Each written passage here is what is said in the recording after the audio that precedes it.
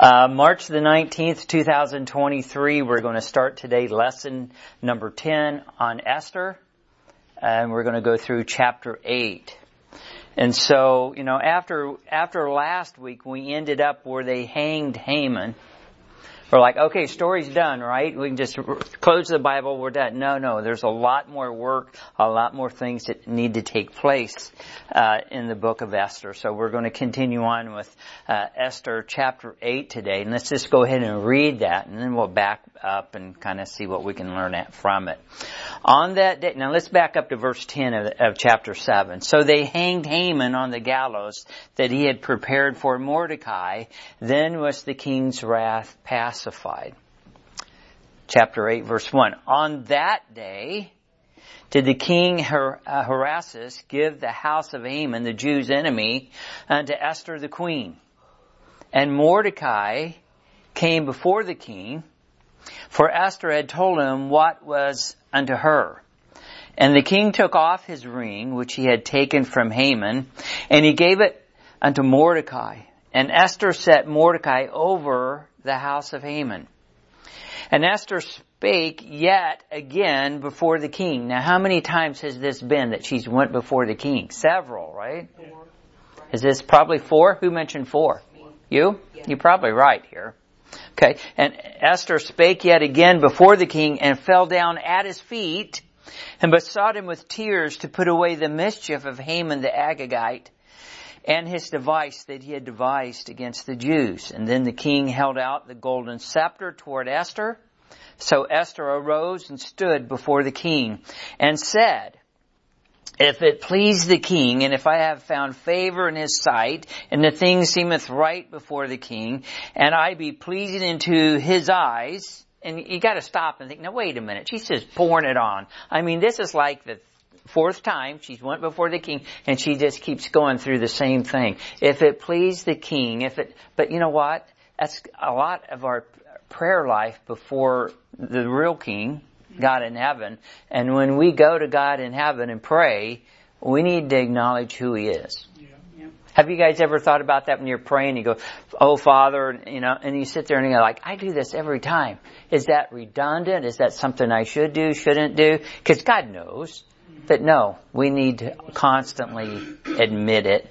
Every time we come before the king, we need to admit who He is. And that's what Esther is doing here. Okay? And let's get back to verse 5. And she says, and I be pleasing in his eyes, let it be written to reverse the letters devised by Haman, the son of Hammedatha, the Agagite, which he wrote to destroy the Jews which are in all the king's provinces. Verse 6, for how can I endure to see the evil that shall come into my people, or how shall I endure to see the destruction of my kindred? So, I mean, this lady Esther had some substance about her. It wasn't just all about her. Because she had got through the point where the king's like, no, I'm going to make sure you don't get killed, Esther, and I'm going to make sure Mordecai doesn't get killed. But yeah, that wasn't the end of the story, was it? Who is the guy that used to talk about the end of the story? This is the rest of the story. Paul Harvey. Okay. You guys still remember that. I do too. So, and now the rest of the story, right? And I kind of missed that. Verse 7. It says, then the king Ahasuerus said unto Esther the queen and to Mordecai the Jew. It's interesting why he's always called the Jew. Mordecai the Jew. It's interesting. He says, behold, I have given Esther the house of Haman, and him they have hanged upon the gallows, because he laid his hand upon the Jews. Write ye also for the Jews, as it liketh you, in the king's name, and seal it with the king's ring, for the writing which is written in the king's name, and sealed with the king's ring, may no man reverse. Then were the king's scribes called at that time, in the 3rd month, that is the month Sivan, on the 23rd day thereof, and it was written according to all that, who? Mordecai commanded. So I believe that Esther gave that over to Mordecai. She's like, okay, she's probably like, okay, and who is he to her? cousin, kind of a dad, father. That was kind of a trick question, but he's cousin. But basically it's like, you know what? I think you're doing a much better job of writing this than me. Okay? And so she gave it over to Mordecai, and he commanded unto the Jews and unto the lieutenants and the deputies and rulers of the provinces which are from India into Ethiopia, 127 provinces, and to every province according to the writing thereof, and unto every people after their language, and to the Jews according to their writing and according to their language. And he wrote in the king Ahasuerus' name, and sealed it with the king's ring, and sent letters by post on horseback, and riders on mules, camels, and young dromedaries. Wherein the king granted the Jews which were in every city to gather themselves together, and to stand for their life, to destroy, to slay, and to cause to perish all the power of the people and province that would assault them, both little ones and women, and to take the spoil of them for a prey. So he told them, so when these people are coming after you to destroy you and take your stuff, you have the right to defend yourself, kill them, and take their stuff. Okay? Let me just put it in Bob's language. Verse 12. Upon one day in all the provinces of King Ahasuerus, namely upon the 13th day of the 12th month, which is the month Adar, the copy of the writing for a commandment to be given in every province was published unto all people, and that the Jews should be ready against that day to avenge themselves on their enemies. So the post that rode upon mules and camels went out, being hastened and pressed on by the king's commandment, and the decree was given at Shushan, the palace. Verse 15, and Mordecai went out from the presence of the king in royal apparel of blue and white, and with a great crown of gold, and with a garment of fine linen and purple. And this city of Shushan rejoiced and was glad. The Jews had light and gladness and joy and honor. And in every province and in every city, whithersoever the king's commandment and his decree came, the Jews had joy and gladness, a feast and a good day. And many of the people of the land became Jews, for the fear of the Jews fell upon them. All right, so a lot in that chapter, right? And so let's go back and look at it. And basically, what we're going to see here in chapter 8 is the king's new plan. His new plan to combat Haman's plot. That's basically what we're seeing here. And I want to point out that this is a plan of preservation. It's a plan for, did you catch that? On that day. It starts off right at the beginning of 8. It says, on that day, which is again a reference to what? Second coming. Now, hold on. Just back up to chapter 6. And let me throw something out to you. Chapter 6 verse 1 says, on that night. So this is a contrast from on that night in chapter 6 when the king couldn't sleep, and to on that day. So basically, on that night in the Bible is a reference to what, class? What's the night a picture of? Tribulation. The tribulation is likened into night in the Bible. And so again, you're going to start seeing the pictures and the types through this story. And I imagine the guy that wrote Esther, just popped up with that. No, the Holy Spirit told him what to write. Okay? Could it also be, though, the Passover that night when, the angel of the Lord went and killed all the new firstborn? Could it be? That could be a picture of it, too, because that's at night. So everything's going to line up to a degree. To a degree, it'll line up. So we see a plan right off the bat in chapter 8 on that day, second coming, which is a contrast to on that night, which was earlier in the story. So let's look at the king's new plan. So number 1, he gives the house of Haman to who? You remember who he gave it to? Esther. He gives it to Esther, And we find out later on that Esther turns around and gives it to who? Mordecai. Okay. So he gives the house of Haman to Esther, but he gives his ring to who? Mordecai. So Mordecai goes in your blank. Remember I told you back at the beginning of going through the book of Esther, who's this book about? Is it about Esther or is it about Mordecai? Remember that? And then I went back and I thought, okay, I'll just settle this. How many times is Esther mentioned and how many times Mordecai was mentioned? And what was it? 52. It was like, it was 50 some odd, 52, 56, something like that. And they were both the same. So it's an even. So we see that Mordecai is way up in this story just as much as Esther is. Okay? And so he gives the house to Haman, of Haman to Esther, which she turns around and gives it to Mordecai, and he gives his ring to Mordecai.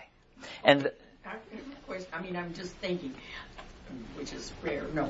But anyway, really we could say it's about the Jews because he's promised the Jews that they were going to be the Jews, his people. And so really the Mordecai, we could say Mordecai and Esther, but it's really the Jews are saved. Well, yes. That was Yes. the purpose, yeah. Yes. Again, it's a plan. The king's plan was a plan of preservation. And so, yes, the Jews are going to be preserved in this book. Mordecai and Esther are used in the preservation of the Jews. Yeah. Correct, they are. And we'll go back and look at those types coming up the next couple of weeks. Sorry about that. So, no, that's great. So, those two things basically set up the whole chapter. And it's just the rest are just details that fit into those. So, but we're going to see again that Esther has another petition in this, and she fell at the king's feet. She really, all through this, she recognizes who the king is. Now, I'm thinking in the back of her mind, she's probably thinking Vashti didn't. But the correct thing to do is, before the king, is to reverence him at all times. And that's, again, a picture of us. When we come before Christ, we need to reverence who He is. And she does that every time. Number 2, it says she besought him with tears to get rid of Haman's mischief. Well, number 1, the king obviously cares for Esther and loves Esther. And when she comes to him in tears, what do you think he's going to do? He's going to melt, give her what she wants. Yeah, he already told her. You remember that thing that he had told her before? Up into half the kingdom, I'm going to give it to you. And so again, she comes in tears and she says, she comes with tears and asks him to get rid of Haman's mischief. That word mischief is also translated evil in our Bible. So, interesting. So when a lot of times we'll use, or that guy's into mischief. Biblically speaking, it means evil. So we kind of need to watch what we say. But again, we have our own language. I know I have my own language because when I speak, half the time nobody understands it. So, okay. So, number 3, and this is what she spoke. She goes, if I have found favor in your sight, and I'm like, here we go again. And if my requests seem right, and I seem pleasing in your eyes, King, then please, please, please, please, let a decree be written to reverse Haman's decree to destroy the Jews. I just put please, please, please in for a fact. I don't know if she said that. I was looking for it. Okay, I don't know if she actually said that. And she says, for I cannot bear to see my people destroyed. So she's just not another pretty face. This lady had character. This lady was obedient to her cousin Mordecai. She cared for her people. Okay. The only thing is the seam needs to be S-E-E-M and not S-E-A-M because S-E-A-M is talking about the seam of my dress, the seam of something. It's S-E-E-M. It should be in both places. Yes. Where do I have that at? And if my request seem right, and if I seem pleasing in your eyes, it's not that seam. Gotcha. Okay. Gotcha. Okay, number 3, the king's answer to Esther's petition. Again, here we go again. He goes, I have given Esther Haman's house and hung him on the gallows, for he tried to destroy the Jews. Now, I want you to think about that for a minute. He doesn't say, I hung Haman on the gallows because I was hacked off at him. He doesn't say, I hung Haman on the gallows because he deceived me. He doesn't say that I hung Haman on the gallows because I thought he was trying to force my wife. He doesn't say that. He says, and I have hung him because why? Because he tried to destroy the Jews. And that was the issue. So the king, out of his own mouth, basically nailed it down. He must have come to his senses and realized, the Jewish nation, the Jewish people under me are actually good people. And here Haman had tricked me and sought me to destroy these Jews. So now that lines right back up somewhere in the Bible where God said, if you curse my people, I'll curse you, and I'll bless you if you bless my people. Now where is that? Genesis 12:3. Genesis 12:3. Okay. It's right there on our handout. Okay. I'm like, Angela's pretty smart this morning. I'm like, not that she isn't always, but I'm like, oh, okay. Okay, so Genesis 12:3. Now again, I think it was about a year ago when we were going through people in Genesis. And I may have to pull that out sometime and teach it again. And I used the main characters in the book of Genesis, and we just went through what did God do for them. Because you ever think from time to time, okay, what has God done for me? You hear other people say that all the time. I've heard people tell me that. Why should I accept Christ as my Savior? What did He ever do for me? Well, let me tell you what He's done for you, right? And so back in Genesis 12:3, when we look through all the things He did for Adam, all the things He did for Abraham, all the things He did for these people, and we listed them out on the whiteboard, I was just amazed. And yet, I could put my own name up there and write a list, that looks like a train of all the things that God has done good for me. But in Genesis 12, verse 2, it says, and I will make of thee a great nation. He's talking to Abram, and I will bless thee and make thy name great, and thou shalt be a blessing. And I will bless them that bless thee, and curse him that curseth thee, and in thee shall all the families of the earth be blessed.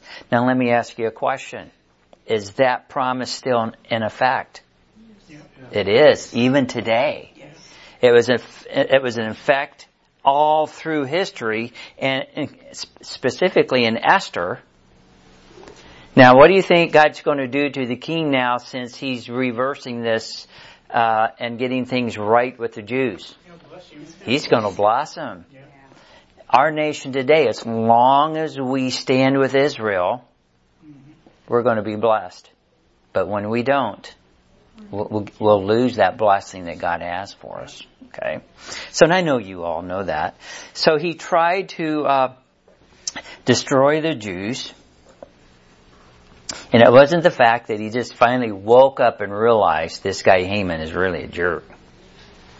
Now, I don't know about you guys. Sometimes I've seen people that I worked at a place once where the boss had an employee that just went the extra mile. And the more he went the extra mile, the meaner the boss was towards him. And I thought, wow, that's kind of rough. I'm like, this guy was going above and beyond, and it's like, and he got treated worse. Yeah. And I'm thinking, that's not so good. And yet, even in my life, so there's people in my life that treat me like dirt, and until I get to a certain point, and I wake up, and I'm like, you know what? This guy's been treating me like dirt for a long time. Why do I continue to be nice to the guy, or go overboard with the guy? And so you've probably had that same thinking in your life. I remember my son Jeremy, when he was little and we were going to church, there was a guy there named Curtis. And Curtis was a jerk. Curtis treated him bad. He was a couple years older. And the worse he treated my son, the more my son just thought he was everything. Till finally he woke up one day. And it's like, you know what? He's really a jerk. I don't think I want to hang around him. I don't want anything to do with him. That's the same thing here. The king, Ahasuerus, he thought Haman was all that in a bag of chips. And then he found out the bag had already been opened. And he wasn't such a great guy. And so he tried to destroy the Jews. And I think it finally dawned on the king Ahasuerus, hey, this was not a good thing that this guy tried to pull over my eyes. Number 2, his answer to Esther's petition was therefore write a new decree to combat Haman's as ye like. Write it in my name, seal it with my ring, and use my royal scribes. So let me ask you this. Do you think he trusted Esther and Mordecai now? Yes. I mean, it's completely reversed. Okay? At least he does what's right. And I want to look at number 3, the time frames. The first decree was written on the first month. Now this is the one that Haman had the scribes come in to write against the Jews. It was written on the first of the month it was written on the first month. The what day? Did you catch the day? 23rd. No. That's the second one. Okay. The first one was written on the 13th day. Okay. Now the second decree was written on the 3rd month, 23rd day, which was Mordecai's. And the execution of both decrees would be on the 12th month, what day? 13th. Again, that 13 comes back in. So you think somebody's trying to tell us something with the numbers 13? It's not a good number, right? Right. Just so happens. Hey, forget all that. I have people go, you go too far and you start throwing numbers and stuff like that. Okay, it just so happens to be the 13th. Mm-hmm. Just so happens. Okay? Number 4, Mordecai wrote the decree and he sent it by post on horseback and riders on mules. I know somebody would like that. And camels and young dromedaries. So what in the world is a dromedary? Who's raised on a farm in here? It's like a camel. It's a mare. It's a young mare. It's a type of camel. What do you think, Bud?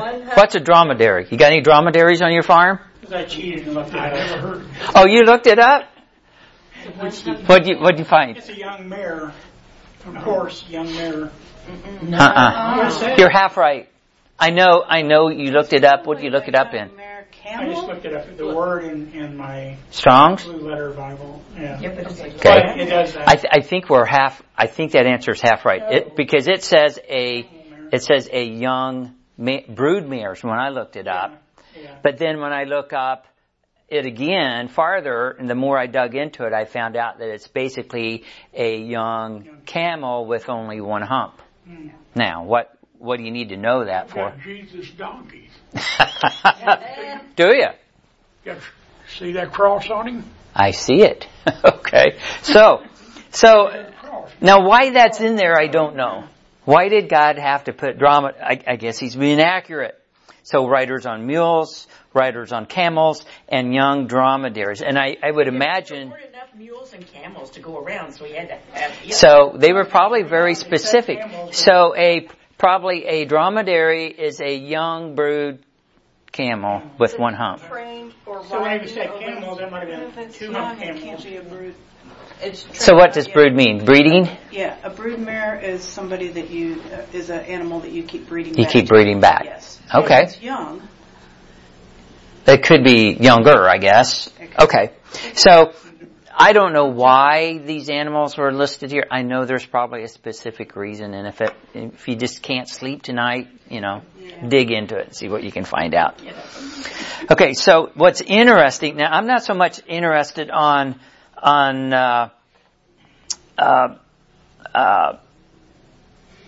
well, let me say I am. It was sent out by post on horseback, riders on mules, camels, and young dromedaries. The thing that's interesting is back in chapter 3. Let's go back and look at chapter 3 when the first decree went out. And let me see what verse I need to go to.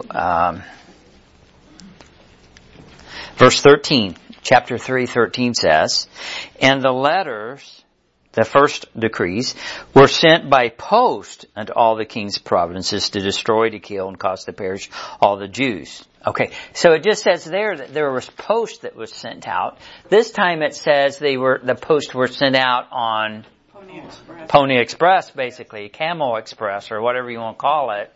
The first time it was sent out by Haman was just, I imagine maybe they were walking. I don't know. It doesn't mention that they were sent out by the animals. This time it was sent out by U.S. Mail, Federal Express, and UPS, United Parcel Stompers, and I don't know what's the other ones that are out there. I mean, and what do you think in one place it mentions it and the other place it doesn't? Well, it's faster. It's faster. I think when Mordecai, I think you're right. Again, I'm just assuming. When Mordecai sent it out, there a couple months later, it was more urgent. Because the first one was they had all year to get to the point, and now, so why would Mordecai want to send it out more urgently, Roger? So that the Jewish people would have time to prepare to defend themselves. Okay, so that's one. Can you think of anything else, guys?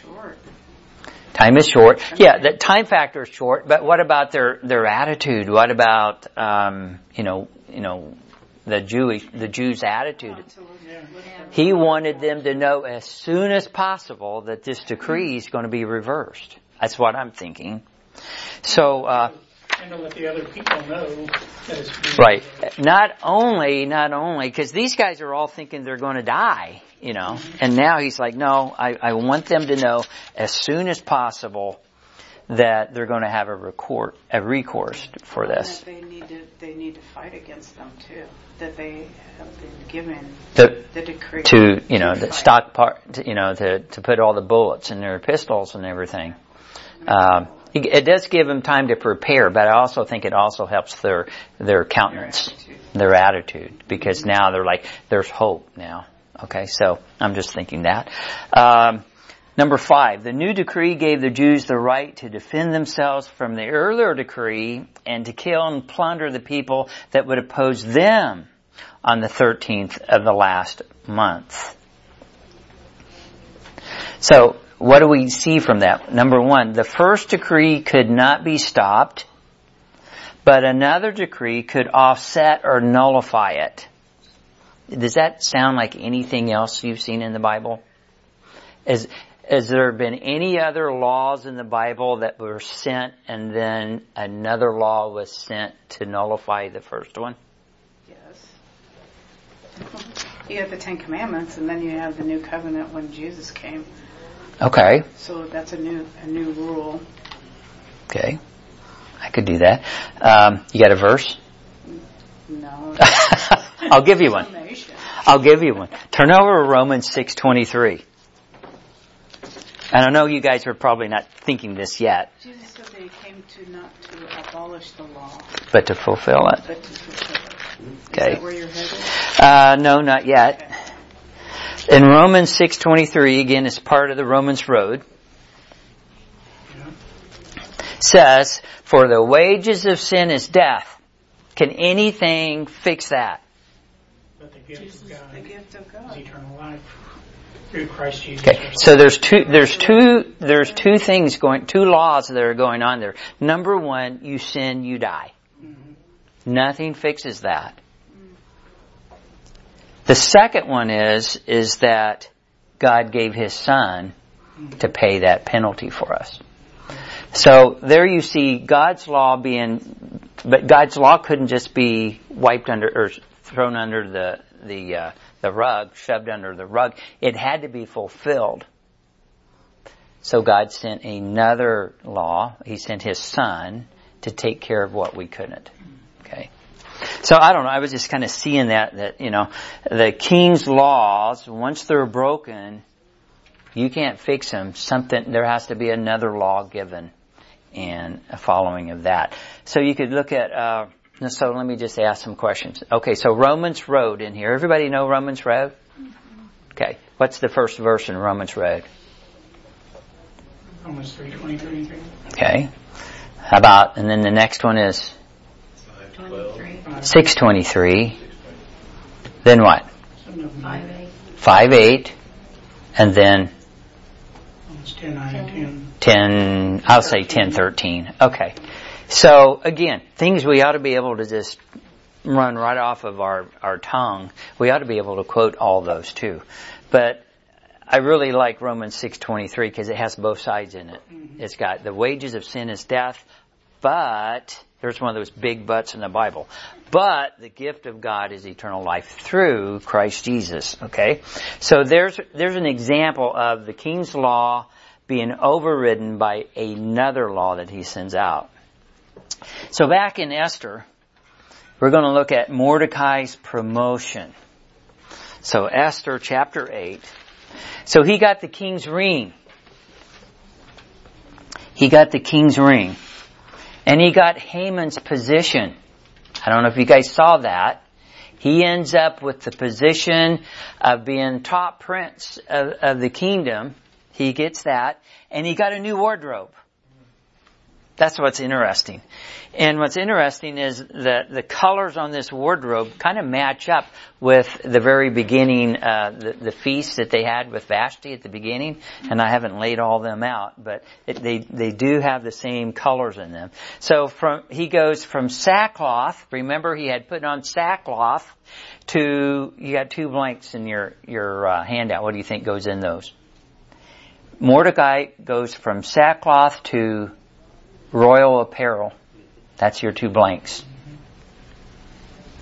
And not only that, back when he was put the sackcloth on, what did he put on his head? Dust and ashes. So he goes from dust and ashes on his head to a crown. So he's kind of got the same story of Joseph in the Bible. You know, Joseph's thrown into the pit. He goes to the palace. And I got that written down somewhere, but he just kind of goes through, it starts getting worse, and it gets worse, and it gets worse. Then God starts pulling him out of the pit, and he puts him in the palace and up at the number 2 in the land. A lot like Mordecai. Okay? And so he goes from dust on his head to a crown. So what can we learn from this story? And so far, I look at the Bible a lot, and I focus a lot on the history side of it. But yet there's the inspiration side. You know, some people focus real heavy on the inspiration, and I focus on the history, but you need them both. Yeah. And so, especially Old Testament, because I see people pull the Old Testament and just try to make it ours. And I'm like, you can't really do that. But you can pull some things out that will fit with us. So what can we learn from this story? That God's enemies will eventually be put down. Now, I use that put down there in a real derogatory sense, you know, kind of like a dog. You know, God's enemies will eventually be put down. Because I'm thinking, they didn't think Haman was going to be put down in the middle of this book. All the way up until the point where they hung him, they're thinking, hey, you know, we're going to get it in the neck, and this Haman jerk, he's number 2. God's enemies will eventually be put down, and God's people will eventually be promoted. And not only that, we see in the story here that God's people will be joyful and glad. So when they got the news of this second decree, these cities, these towns, they called for a feast. They were joyful, they were glad. And not only that, the palace of Shushan and the city, they were glad when this happened. Remember earlier that when that first decree went out, they wasn't so glad. The whole town was perplexed because of this. So what does that tell us? It tells us that God's people are favored by the people around them when it comes right down to it. Yeah. You know, you may not think that, you know, people think much of us Christians, but you know, when it comes down to it, who do they call when they get in a jam? Who do they seek out advice from? No, not Ghostbusters. That's why you fit in this class so well. I could have said that. That sounds like something I would say. Okay, now you're really worried, aren't you? Okay. Verse 17 says that many, let's go back and read it. So, chapter 8, 17 says, and in every province and in every city, whithersoever the king's commandment and his decree came, the Jews had joy and gladness, a feast, and a good day. And many of the people of the land became what? Jews. Okay. I'm going to camp out here for a second.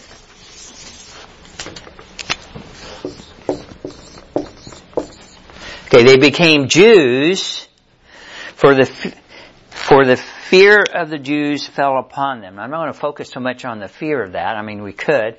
But I want to write in your handout, I put down, what is a Jew? God's chosen people. Okay, so the Jews are chosen one or two, O's? One? One.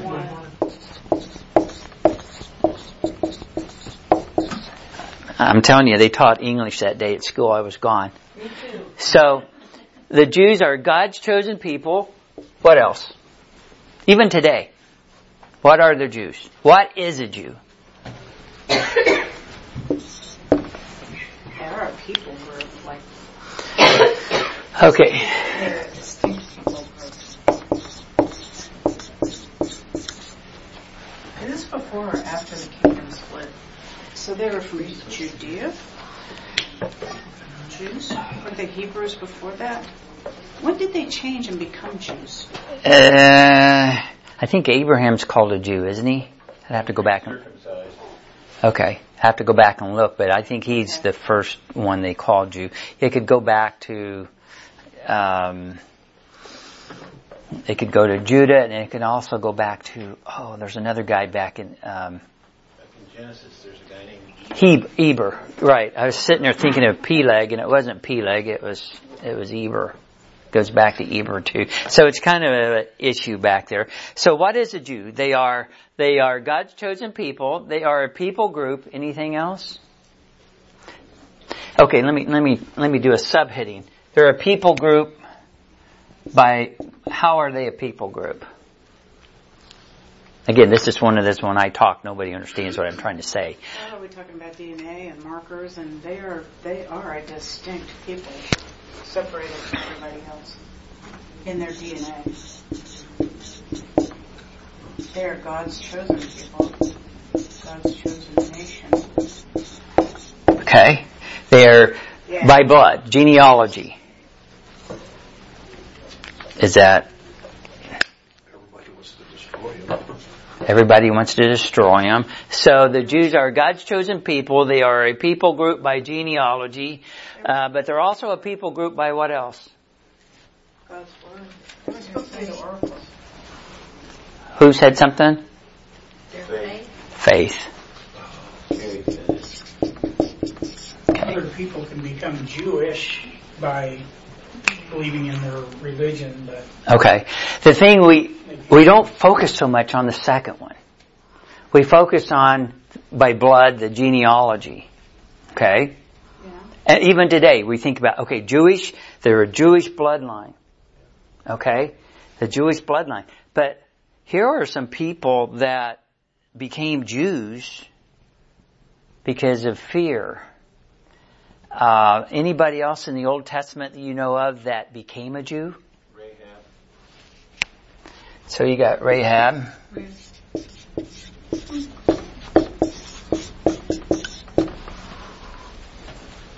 Okay, so they wasn't by blood, but yet they became Jewish, right? Here we have some people here that became Jews. They were called proselytes, right?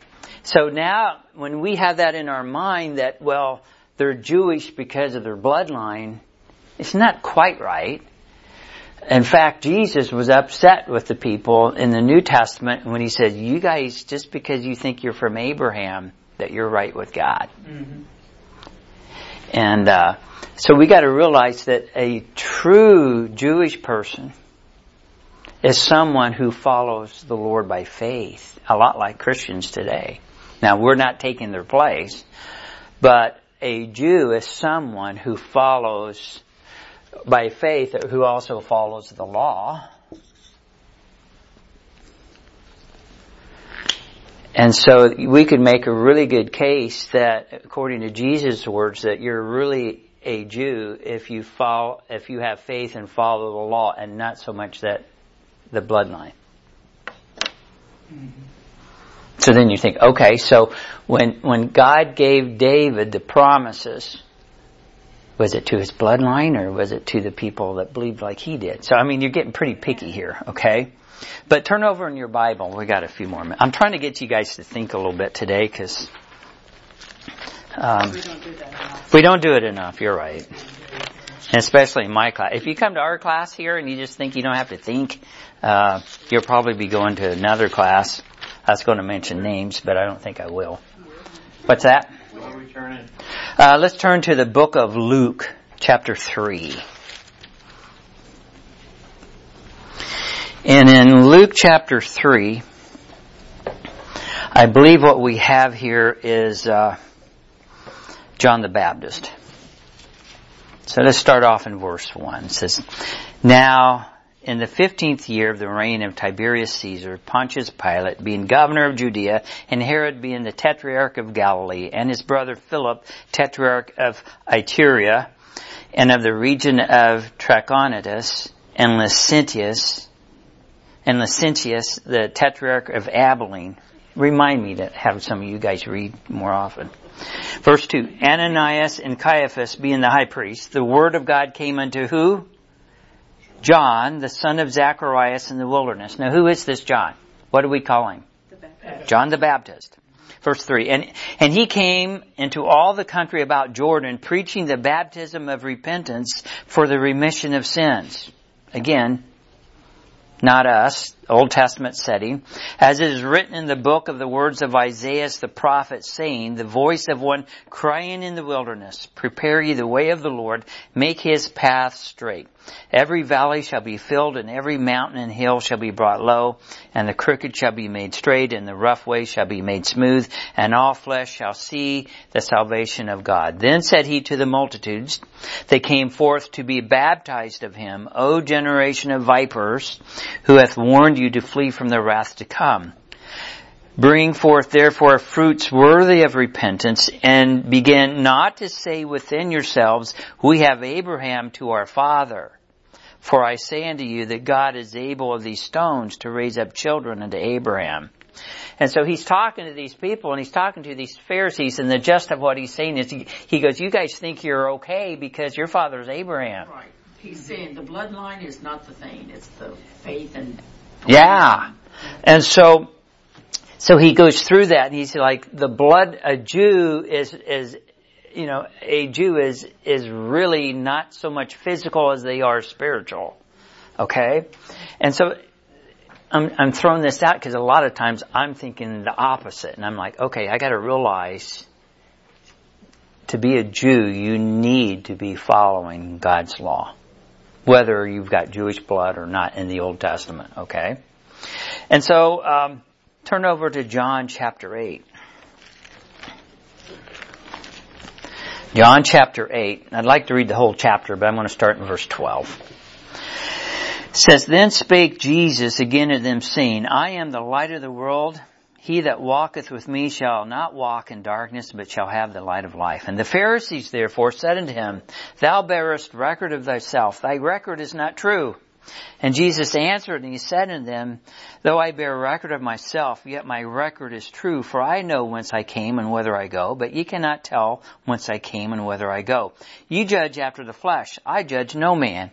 And yet if I judge, my judgment is true. For I am not alone, but I and the Father that sent me. It is also written in your law that the testimony of two men is true. I am one that bear witness of myself, and the Father that sent me beareth witness of me. Then said they unto him, Where is thy Father? And Jesus answered, Ye neither know me nor my Father. If ye had known me, ye should have known my Father also. These words spake Jesus in the treasury as he taught in the temple. And no man laid hands on him, for his hour was not yet come. And then said Jesus unto them, I go my way, and ye shall seek me, and shall die in your sins. Whither I go, you cannot come. And then said the Jews, will he kill himself? Because he saith, whither I go, ye cannot come. And he said unto them, ye are from beneath, I am from above. Ye are of this world. I am not of this world. I said therefore unto you that ye shall die in your sins. For if ye believe not that I am he, ye shall die in your sins. Then said they unto him, who art thou? And Jesus saith unto them, even the same that I said unto you from the beginning. I have many things to say and to judge you, but he that sent me is true, and I speak to the world those things which I have heard of him. They understood not that he spake to them of the Father. And then said Jesus unto them, when ye have lifted up the Son of Man, then shall you know that I am he, and that I do nothing of myself, but as my Father hath taught me, I speak these things. And I'm going to stop there for a minute. That's not where I'm wanting to go yet. But he says, when you lift me up, you're going to know who I am. And the thought hits me, do you think those guys really knew who he was when they put him on that cross? He said they would, so if his word is true, they had to know it. Now, whether they would admit it or not, and I'm talking about the Pharisees and the scribes and Pilate and whoever put him on the cross, which at that point, and I'm not saying that we all didn't put him, I mean, Jesus put himself on the cross because of us, but the people that was against him, when they put him on the cross, Jesus said, you're going to know who I am. Okay? Then they understood not that he spake of them the Father, verse 28, and then Jesus said unto them, when ye have lifted up the Son, I just read that, in verse 29, and he says, and he that sent me is with me, and the Father hath not left me alone, for I do always those things that please him. As he spake these words, many believed on him. Then said Jesus unto those Jews which believed on him, if ye continue in my word, then you are my disciples indeed, and ye shall know the truth, and the truth shall what? Make you free. So if your Bible says set you free, there's a trash can somewhere. Somebody stole it. I'll find you one. It's in the back? It's back here? Okay. You hear that all the time. People will say the truth shall set you free. That's not what my Bible says. My Bible says that the truth will make you free, because if I set you free, you can get caught and I'd have to set you free again. But if I make you free, you're done. Okay? So, again, I'm not where I want to go yet. Verse 33, they answered him, we be Abraham's seed, and we were never in bondage to any man. How sayest thou that ye shall be made free? 3 times it says made, so I don't know why people miss it. Well, I know why they miss it. They don't have the right Bible. So, but he's likening them, just because you're Abraham's seed doesn't make you right with God. Okay? And so, let's see if that's far I wanted. Well, I'd like to go to the end of the chapter, but for time's sake.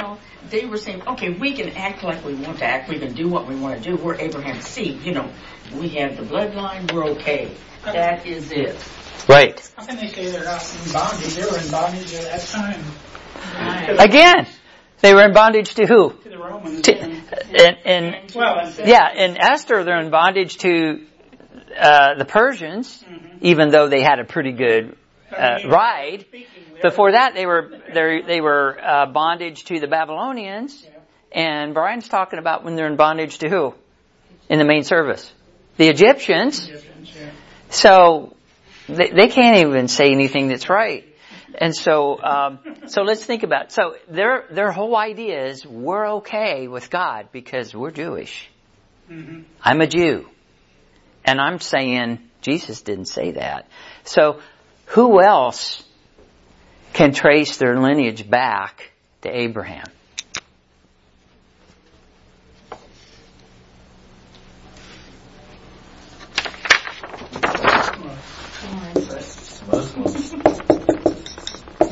Muslims can.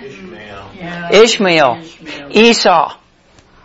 And it's like, have you ever wondered, why did God choose certain people that the bloodline went through? Well, not only was it the bloodline, but it was the promise. Because they believed. Abraham had 2 sons. Was Ishmael's mother was the bond slave girl. Right? Yeah. Actually, he had more sons than that, but But he had a lot of the other sons. son was the promised son came through Sarah. She was free. She was the wife. Okay, what about Esau? Is he blood?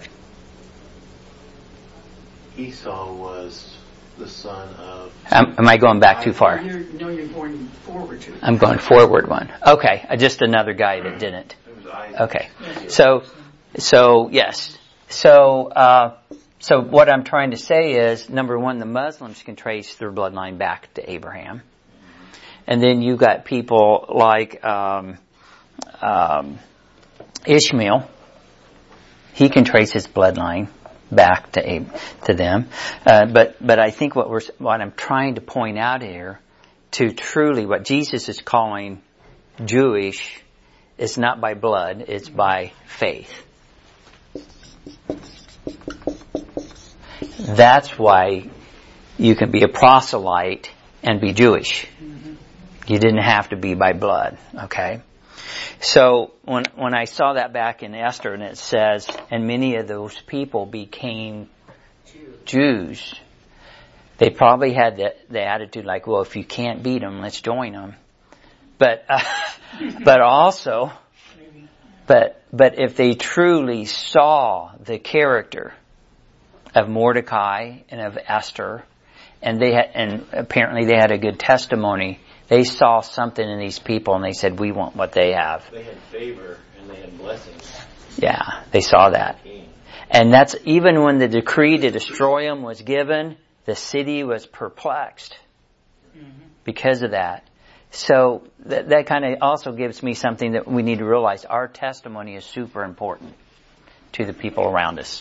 Okay, so I'm going to stop right there. Mordecai was a Jew by blood, but he was also a Jew by faith, and he was a Jew by his actions. So here today, you'll hear Christians that are Jewish. They'll call themselves a completed Jew. I don't know how that works, but maybe they're Jewish by blood. But you know what? If they're complete in Christ, they're complete. So I don't know how the deal. But again, they're still focusing on the blood part, also as well as the spiritual part. So what can we learn from that? Yes, we need to learn our testimony. People will come to Christ because of our testimony if we have a good testimony. Okay, so let's pray. Father in heaven, we come before you today and we thank you for loving us. We thank you for the story of the Jews, Lord, but help us. We've seen also that the Jews are Jews not just by blood, not just because of who their father was or their grandfather was, but because they believed and had faith in you, Lord. And I pray that we today also would just because we say we live in a Christian nation makes no difference. We can say that we're a Christian, it makes no difference, but it's our testimony and it's our acceptance as you as our Savior, Lord, that makes the difference in our life, Lord. So help us to know that, help us to live that in our life, help us to be able to explain that to people around us. And Lord, just give us opportunities to preach your word, to preach the gospel. And Lord, we just pray that we'd see fruit as a result of us being faithful. So we pray for that today and ask your blessing on it. In Christ's name, amen. Do you have lesson 9? I probably do. Yes. Every day I say, I'm going to get us out of here earlier, and I don't. So that's my fault.